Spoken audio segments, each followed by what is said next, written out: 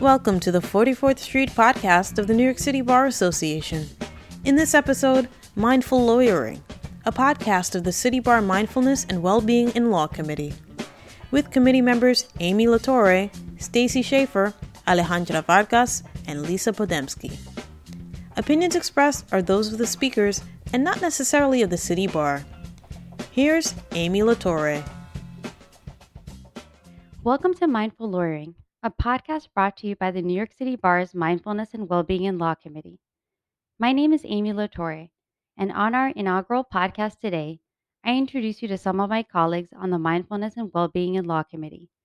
Lisa Podemski, Stacy Schaefer, and Alejandra Vargas will share with you stories about their mindfulness journeys and how they have each endeavored to strike a balance between rewarding legal careers and their wellness, all throughout a pandemic. We hope that by the end of today's podcast, you can find some useful tools to incorporate into your own life. We will end the podcast today with a 5-minute closing meditation. Welcome, Lisa, Stacy, and Alejandra. Please introduce yourselves, tell us about your role on the committee, what you do, and where have you been physically working from over the last almost 2 years. Lisa. Thanks, Amy. So I'm the chair of the Mindfulness and Wellbeing in Law Committee. I'm also an attorney for children at the Legal Aid Society Juvenile Rights Practice.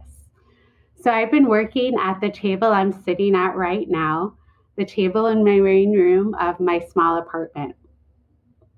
Stacy. Hi, Amy. Thank you. So I'm the secretary of the Mindfulness and Wellbeing in the Law Committee.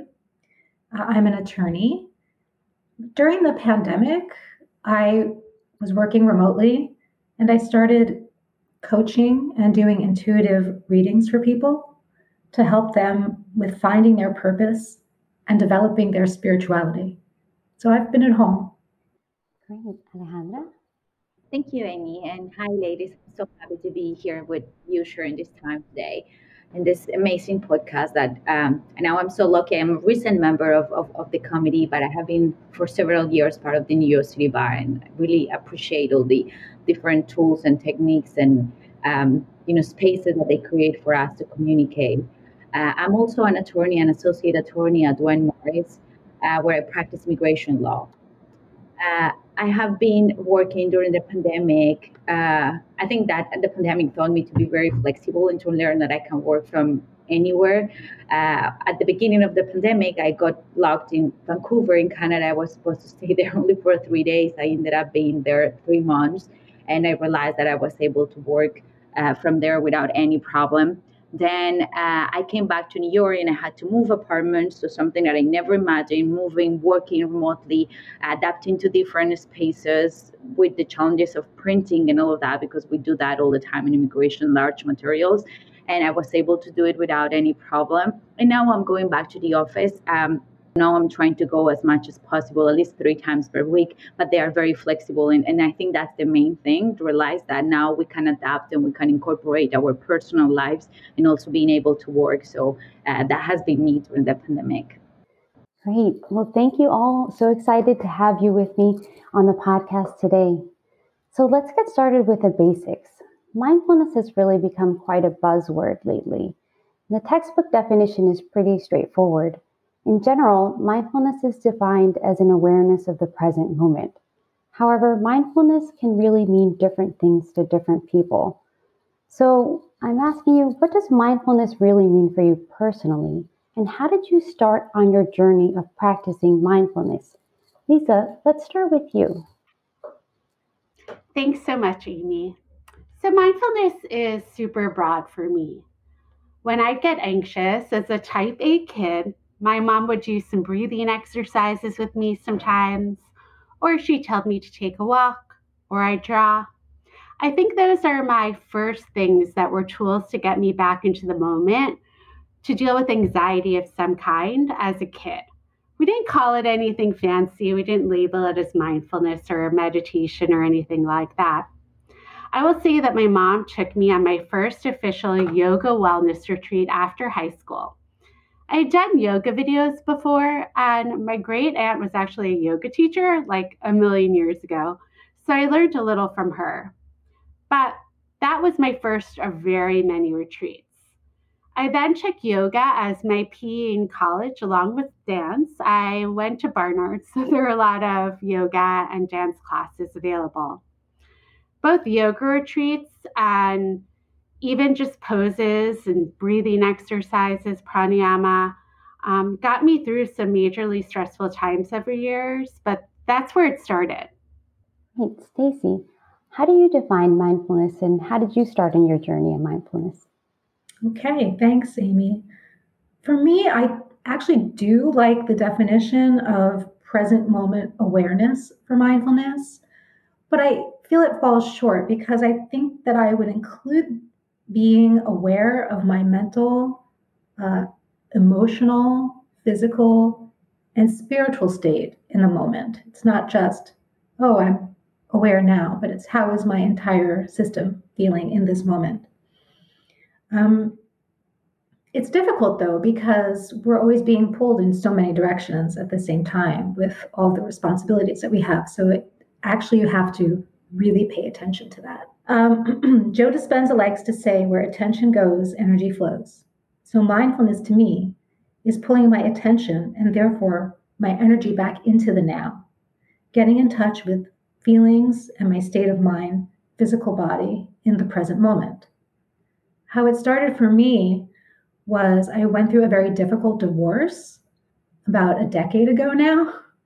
And I was really called upon to really get control of my emotions, my state of mind. There was a lot of anxiety and uncertainty associated with it.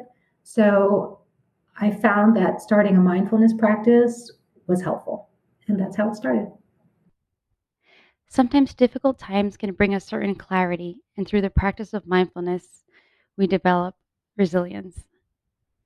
Absolutely. So, Alejandra, how about for you? How did you start practicing mindfulness?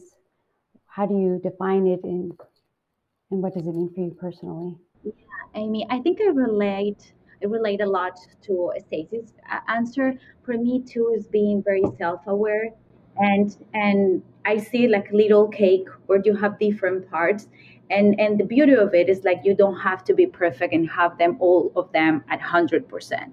So you have these portions of you, your physical body, your brain, what that you intellectually nourished, your soul, and then your spirit. So what you do with the four of them, can change depending on the circumstances where you are and what you are facing. And being patient, and being loved is being self-aware. Okay, right now I need to work more in my physical state, so I want to get in shape. There are moments where you just need to take care of your soul and do something that makes you feel good. Or there are moments where you have to be very good at work and be intellectually, this is the moment to, study for the bar.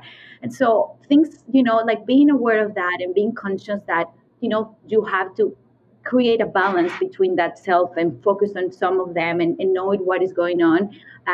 I think that for me is being self-aware, being mindful, give to yourself in all those four areas what is needed at a specific moment of time, and doing it with patience, because they cannot all be perfect. We're just the best, but depending on what is going on.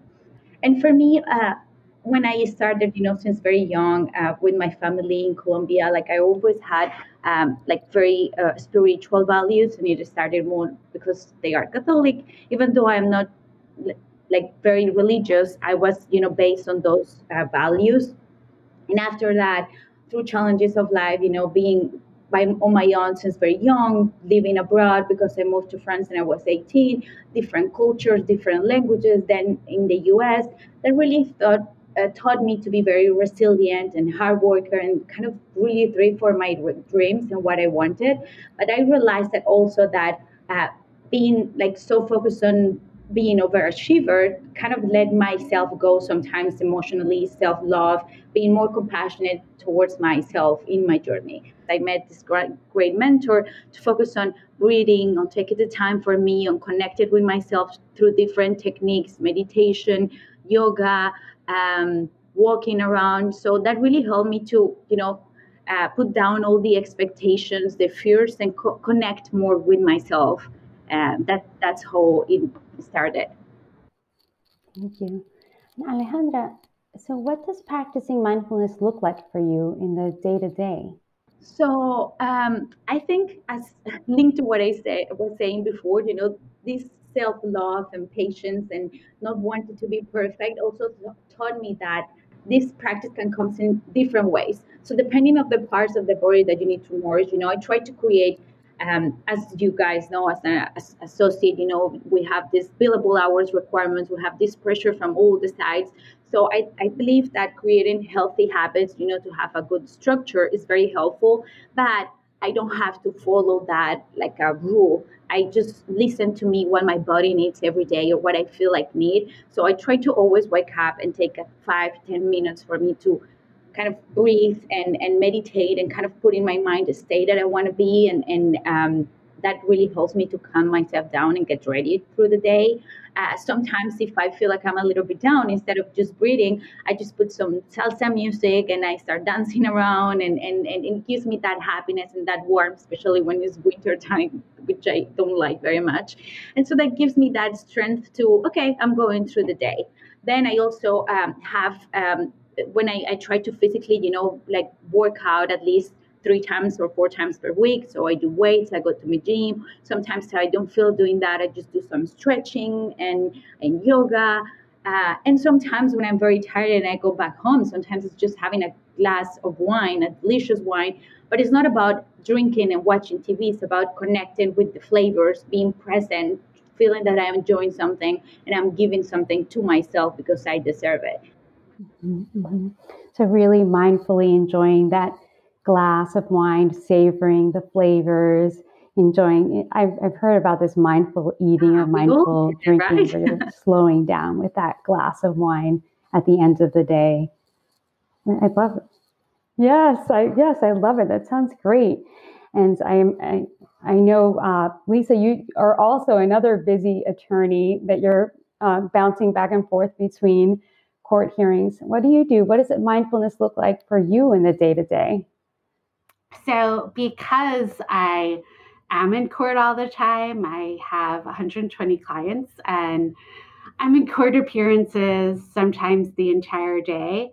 So my practices are not the same every day. My days are not the same every day. I try to be flexible, and that itself is a mindfulness practice. And that's taken some time to develop, and to trust that flexibility and to being okay with things being different, and going with the flow a little bit. But I do, some of the practices I do, and I do have a mindfulness practice daily. It's just not the same every day. So I practice pranayama, which are breathing practices. I sometimes do that just in bed before I even get out from under the covers or take my eye mask off. I sometimes do seated 20-minute meditations. I practice transcendental meditation. So that's like 25 minutes twice a day at certain times. I can't always do that every morning. I sometimes just sit in silence for a few minutes, or I'll stand in tree pose when I'm brushing my teeth or drinking my coffee. But even if I don't do a full yoga class, I do a few yoga poses throughout the day. I leave the yoga mat out so I can access it at any time. I find that helpful even if I just do a down dog or like one sun salutation. I actually did that at work as well. I had a yoga mat out in my office. So I do try to be flexible, which as a yogi is important. And I try to have a sense of humor about everything. I think that's really, really important, to be flexible and to be able to laugh at yourself. And at nighttime, this is an important part of my practice. I have no electronics and no devices in my bedroom. So it makes my workspace even smaller since I can't work in my bedroom. And I am a little bit rigid about that, but it's so beneficial. My phone is not in my room. So the first thing I do when I wake up is not check my phone. If I wake up in the middle of the night, I can't check my phone. I do crossword puzzles or a little bit of reading. I think about 2 or 3 things I'm grateful for in the day.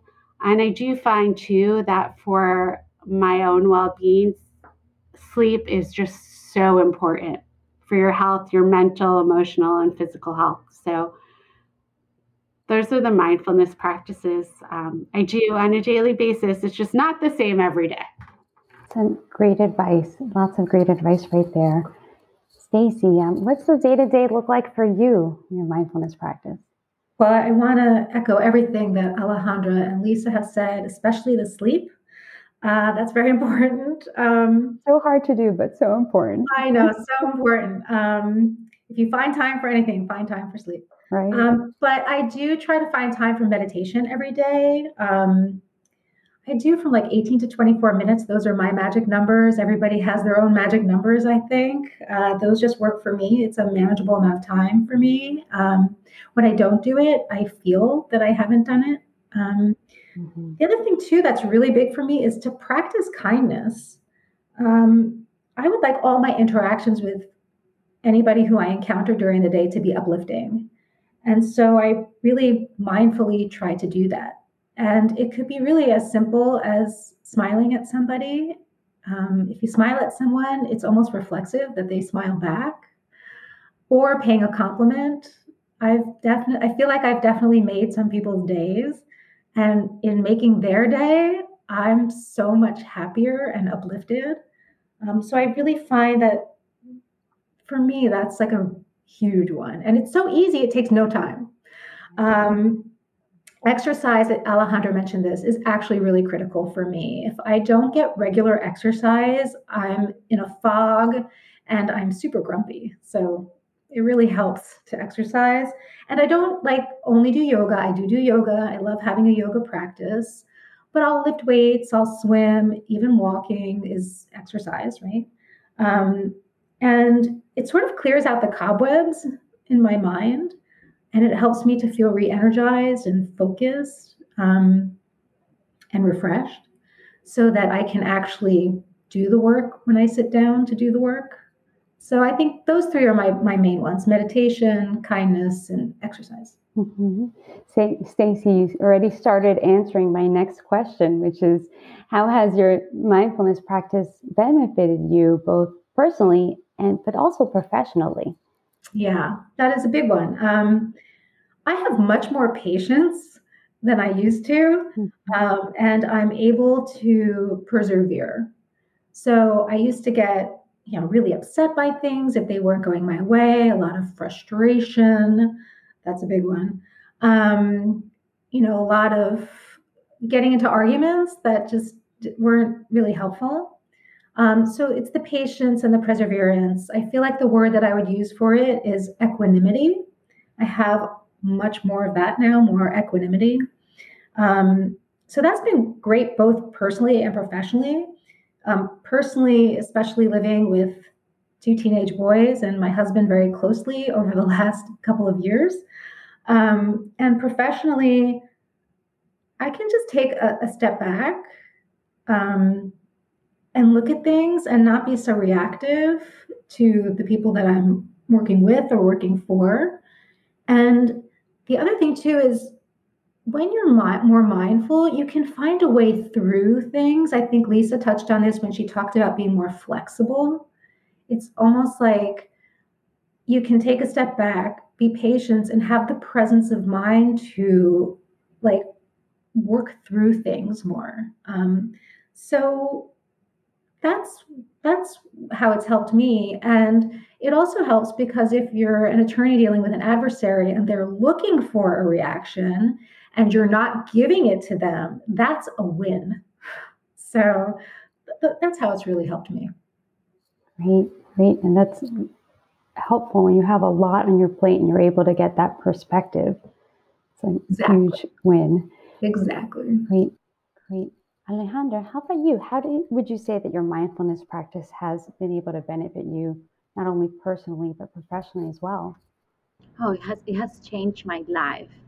Now I'm a happy person because I know I have the power to be so. I have the choice. It helped me personally, first because I'm more a compassionate person. I'm more kind towards others, but especially towards myself, because I think that was my main struggle. And I think now I understand that I cannot control any situation, so it gives me perspective to face any challenge. And also, I think when you're taking care of yourself, as I said, the oxygen mask first, put it yourself and then put it to others. Now I can give also the best version of me to my friends, to my family, be there for them. And then when you are self-aware, you don't co-create any drama. You are able yourself to just don't react, but understand that everyone is doing just the best they can and nothing is about you. So that's personally and professionally also. I think it gives me a lot of strength, self-confidence, and being able to be a better leader for my team, to stand up, because I can be also compassionate and understand they're just human beings, so how to get out the best of them, and also how to understand clients. In immigration, everything is life or death. You have to do things in the right time. There's so much drama sometimes, so being able to understand that has been very helpful and give me like a very clear state of mind. There are so many things going on all the time, so I have been able to realize what is really my passion, what I want to do, what resonates with me and my values versus what is expected from society, work, the pressure, and being able to kind of filter that and make sure that I always keep this balance. Like, I love my work, but do I really want this for me? And having this practice really helps me to be very centered to make those decisions.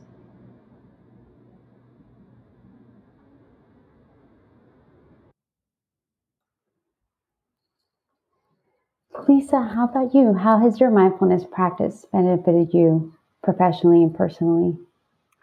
So this is really layered for me. It's definitely gotten me through some hard times, not such hard times. Before she passed away, my mom would tell me to do my yoga when I was stressed. I needed to be reminded, and then I always felt better afterwards. It used to be much harder for me to find that for myself, to be my own self-care advocate.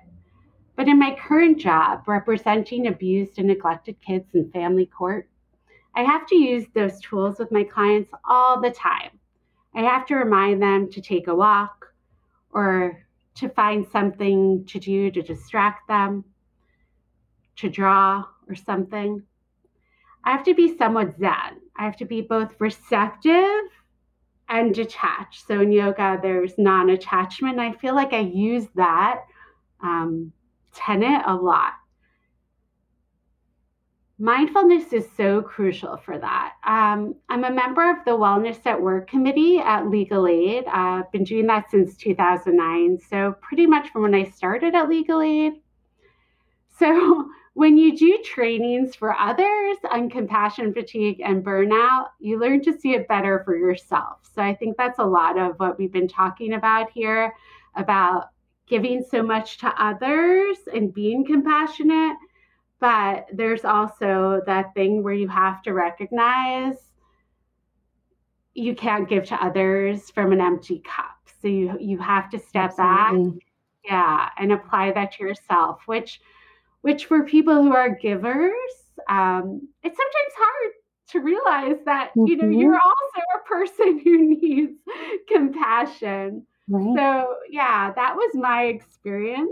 And now at least I can laugh about it, but I feel like it is really profound.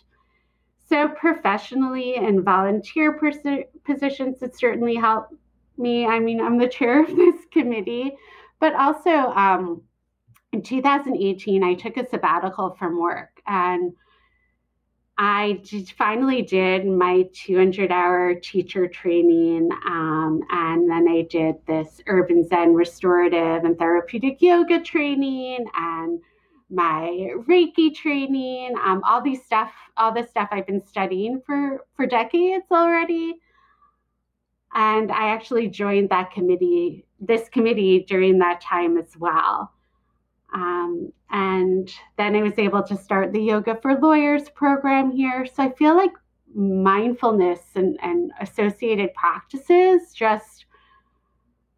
that's kind of is everywhere in my life, and has supported every aspect of my life. So I know you've had a mindfulness practice even since you were a child. So how would you say that the pandemic has affected your mindfulness practice? So it's really interesting, actually, Amy. Early on in the pandemic, there were actually some benefits. Work didn't really know what to do. Like, court didn't know how to be virtual. Now we're so busy. I don't even have a lunch break, even though my kitchen is 3 feet away from me. Mhm. But early on, I had so much free time. We also didn't suffer yet from Zoom fatigue. And we really didn't have a perspective as much of like how long this was going to last. Certainly not this long. Right. So I was actually supposed to teach an in-person restorative class on March 13th, 2020, right after the pandemic was declared a pandemic by the World Health Organization. That was the day at work we were brought into a closed conference room and told to bring home our work computers, and we haven't been back since. A bunch of folks who were supposed to come to class actually freaked out and canceled on me, and I ended up teaching a restorative class to 2 people. One was the studio receptionist, but it was a really great class, and the last in-person yoga class I had till recently and before Omicron. So back to work from home. I was eating up all the mindfulness programs. There was so much available, and I was teaching so much yoga. It was really great. In March 2020, we actually started the weekly mindfulness breaks at the City Bar. And then in the fall of 2020, we started our Yoga for Lawyers program. But then as it wore on, it became harder. The yoga studio I practiced and study at closed their New York City branch. A yoga retreat with my teacher in Mexico was canceled. Actually, I couldn't get refunded, which was interesting because I ended up using that money to complete my 300-hour advanced yoga teacher training on Zoom last spring. My teacher still asks why I don't take her classes often, and I have to admit, I just do have some Zoom fatigue. I really miss yoga in person so much, but I do have a really great home practice, and I do, participate in remote classes as often as possible. I'm looking forward to when we could do more yoga outside again. Stacy, how about you? How would you say that the pandemic has affected your mindfulness practice? Well, I definitely became much more committed to my mindfulness practice during the pandemic. And I think I had just joined the committee and I did lead some of the mindfulness breaks. So that was really great, a lot of fun, and was happy to contribute. But one thing I changed, so we talked about what I would normally do, meditation and practicing kindness and exercise. So some of those things had to shift a little bit because I wasn't necessarily encountering as many people. It was more when we took our walks, we would wave at our neighbors. And so we met them sort of that way. But I want to talk about a practice that I actually started during the pandemic with my family. So we started a gratitude practice because I mentioned before I have 2 teenage sons. And I really wanted to help them to try to navigate the pandemic. And I know that gratitude helps with building resilience. And I thought it was actually a good opportunity to start that, to help them to build resilience and to focus on things that they're grateful for. So over dinner each night, we go around the table and we say what we're grateful for.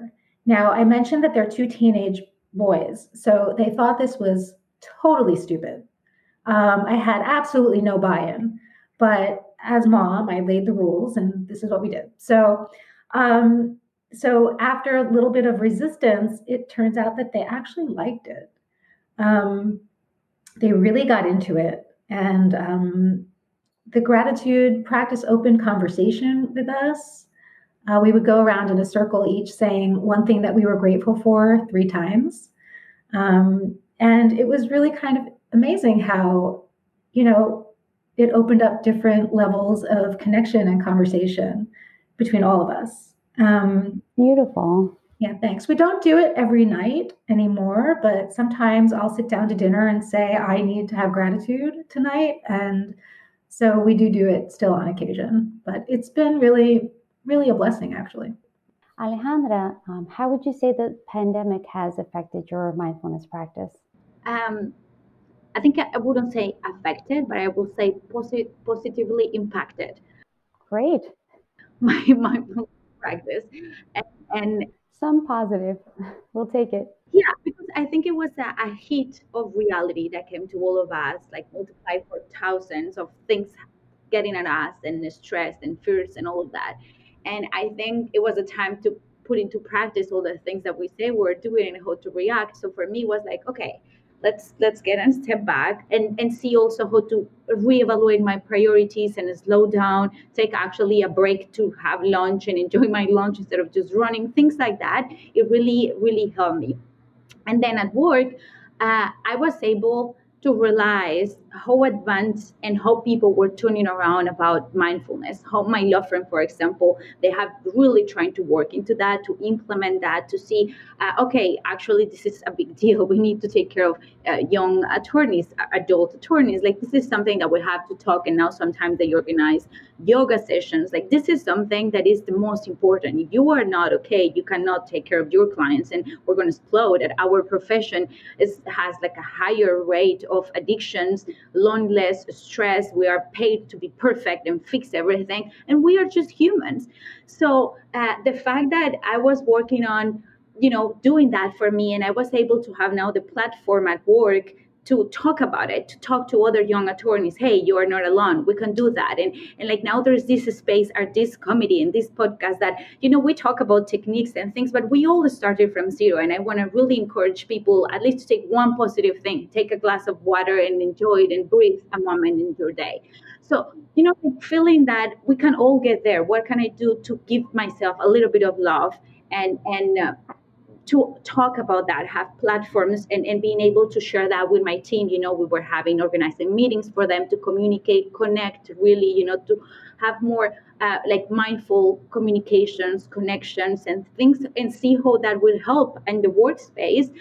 For me, has been one of the best things in this pandemic. And I think I'm very grateful to see that now, we're creating a podcast about it. We're inviting people that little by little, this is a normal thing. And this is the most important, to take care of our health, mental health, physical health, with love and a lot of patience.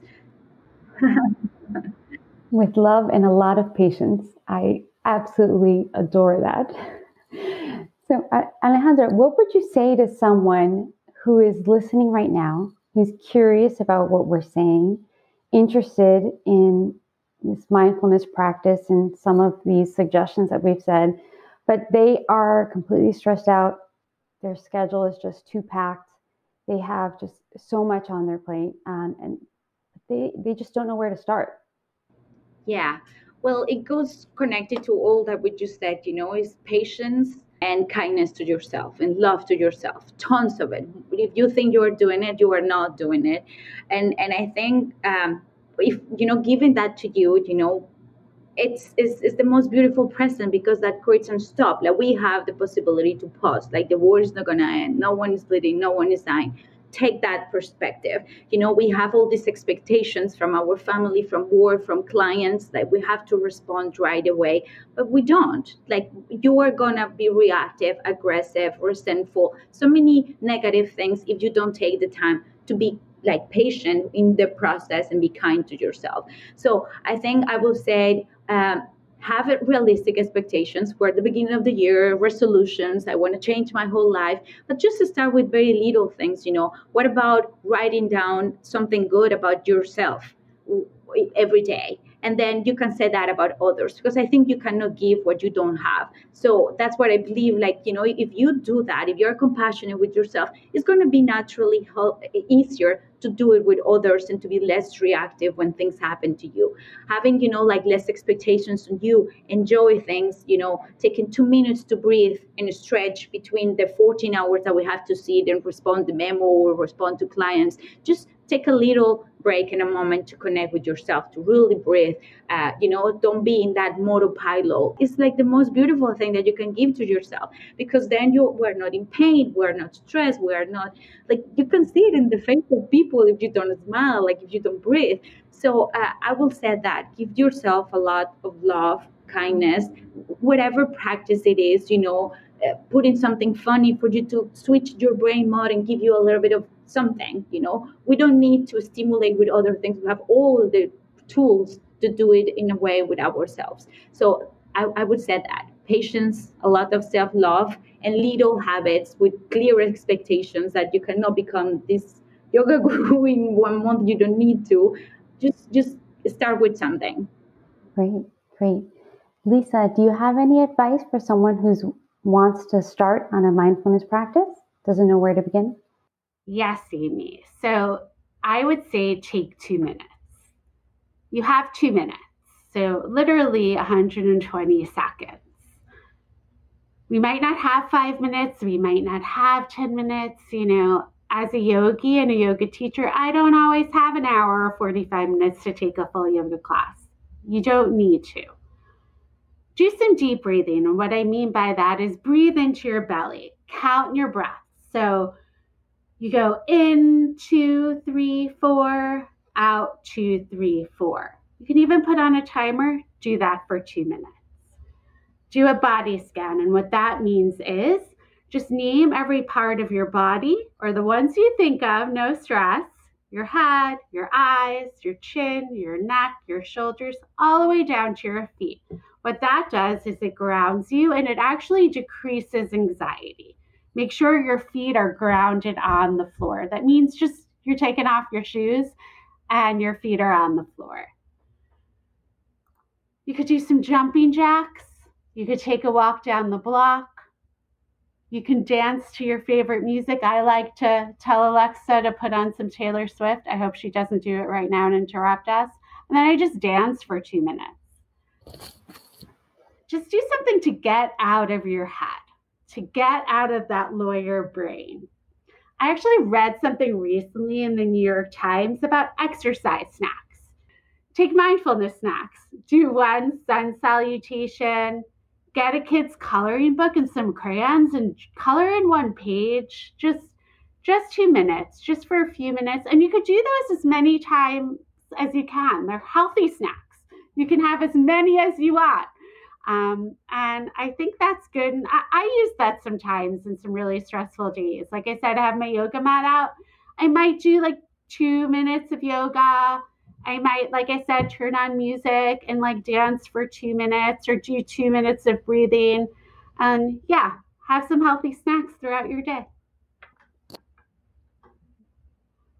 Stacy, how about you? Any tips for someone looking to start a mindfulness practice? Yeah, so taking 2 minutes is great. I highly recommend it. But I actually think you can even just take a moment. I think that only a moment or two, and taking those deep breaths that Lisa was talking about, and then you can even set the intention to release tension and pressure and stress, like blowing it out, like on the out breath, sending it to Mother Earth for her to recycle and use it for something good. So, but I think that the moment that you can come back to awareness, so we talked about that at the beginning, right? The definition of mindfulness is having present moment awareness. So really stress comes down to not being aware of your own self, but being pulled in all these other directions, all of the responsibilities, all of the clients, all of the co-counsels or opposing counsel in your day. So take a moment and come back to yourself and who you are. And Lisa talked about grounding, and grounding is very important because anxiety flows from being ungrounded, okay? And in your head, not in your body. Something that takes a moment. It doesn't have to be this long, drawn out, hour-long practice. It really is just coming right back to your center, coming back to who you are, and being aware of yourself in time and space and in what you're doing. So that's what I would say to people. Take a moment. Great. Well, thank you so much for all of this great advice. And in the spirit of taking a moment and slowing down, we will now start with our closing meditation. And Lisa, will you lead us in a 5-minute closing meditation? Yes. Yes. Thank you so much, Amy. So if everyone, wherever you are, could just find an easy seat. You might have to go somewhere if you're walking, or if you're on the subway, you can sit in your chair. If you have a seat, you can also do this wherever you are. But if you're in a place where you can find a seat, find a seat. If you're on a chair, sit at the edge of your chair. If you're comfortable sitting cross-legged or in another position, do so. But some part of your body, your feet or your legs, should be touching the earth, as we talked about, grounded to the earth. So if you're in your chair, move to the edge of your chair. So your legs can be at a 90-degree angle. Your feet are planted on the earth. Your sits bones, or the bony parts of your seat, are planted on your chair. You have the natural curves in your spine.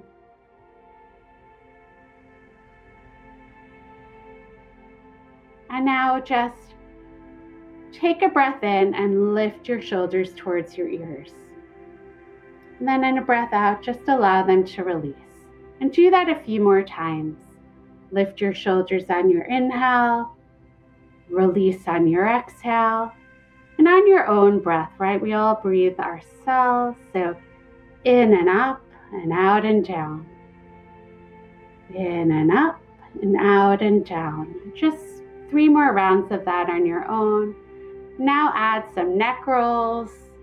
Again, taking that deep belly breath, paying attention to when the air comes in through your nose and out through your mouth. You might hear some creaking, and that's normal, and then come back to stillness again. Feel your head above your shoulders, your chest above your hips, and again, your feet firmly planted on the ground. Now feel the palms of your hands on your thighs. So you're feeling that grounded connection, your hands on your thighs, your feet planted on the earth. Start again to come back to your breath. Notice as the air enters through your nostrils, passes through your soft palate, down your throat, filling your lungs, expanding your belly. And then notice as your belly contracts and the air lifts back out through your nose. Following that breathing practice for 3 more rounds of breath on your own, feeling the air as it enters your nostrils, goes down the back of your throat, fills and expands your chest and your lungs, and then finally expands your Buddha belly. And then as you exhale in reverse, feel your belly lift and the air rise back out through the back of your throat and out your nose.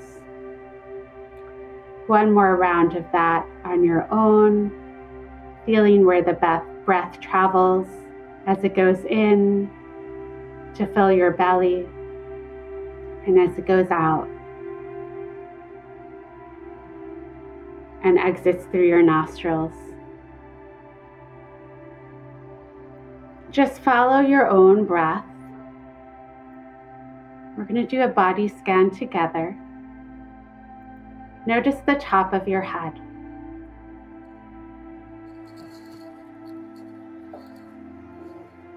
Notice the skin on your brow, your eyes in their sockets, the length of your nose, the place where your lips touch, the curve of your neck,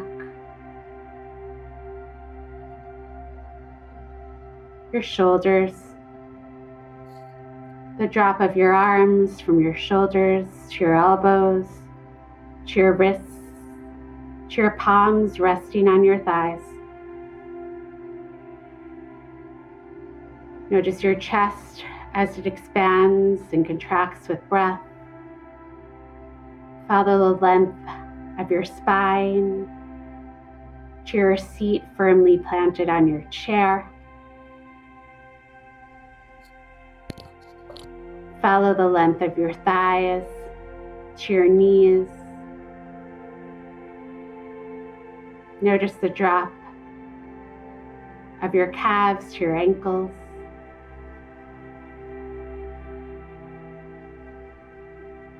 Notice where your feet press into the ground. And take a deep breath in, filling your whole body with air. And then allow yourself to audibly sigh it out. Do that once more, filling your whole entire body with air, allowing your body to sigh it out, and then just allow yourself to release. You don't have to sit straight anymore. You can open your eyes and come back to the podcast. Thank you, Lisa. That was very relaxing. Taking just a few minutes for mindful breathing or a body scan like we just did can be very grounding. It not only reduces stress in the moment, but can really help set the tone for the day. Lisa, Stacy, and Alejandra, thank you so much for sharing your experiences and your insights. Thank you to the New York City Bar for hosting us, and thank you, listeners, for joining us. Please check out the Mindfulness and Wellbeing in Law Committee's page for the latest information on some wonderful upcoming events available for all City Bar members. There, you can find links for live virtual events and previously recorded events, such as mindfulness breaks, yoga for lawyers, and our book club. Please stay tuned for more podcasts as we delve deeper into some of the topics touched upon today and continue to speak with attorneys practicing mindful lawyering. We will explore topics such as the future of hybrid work, building resilience, setting boundaries at work, the impact of trauma, how to mindfully shift careers, and more. I'm Amy Latore, and this is Mindful Lawyering. Thank you for listening to the 44th Street podcast of the New York City Bar Association. Opinions expressed are those of the speakers and not necessarily of the City Bar. Find more City Bar podcasts and program audio on Apple Podcasts, Google Podcasts, Spotify, or Stitcher, or at our website at nycbar.org. This podcast was produced by Eli Cohen.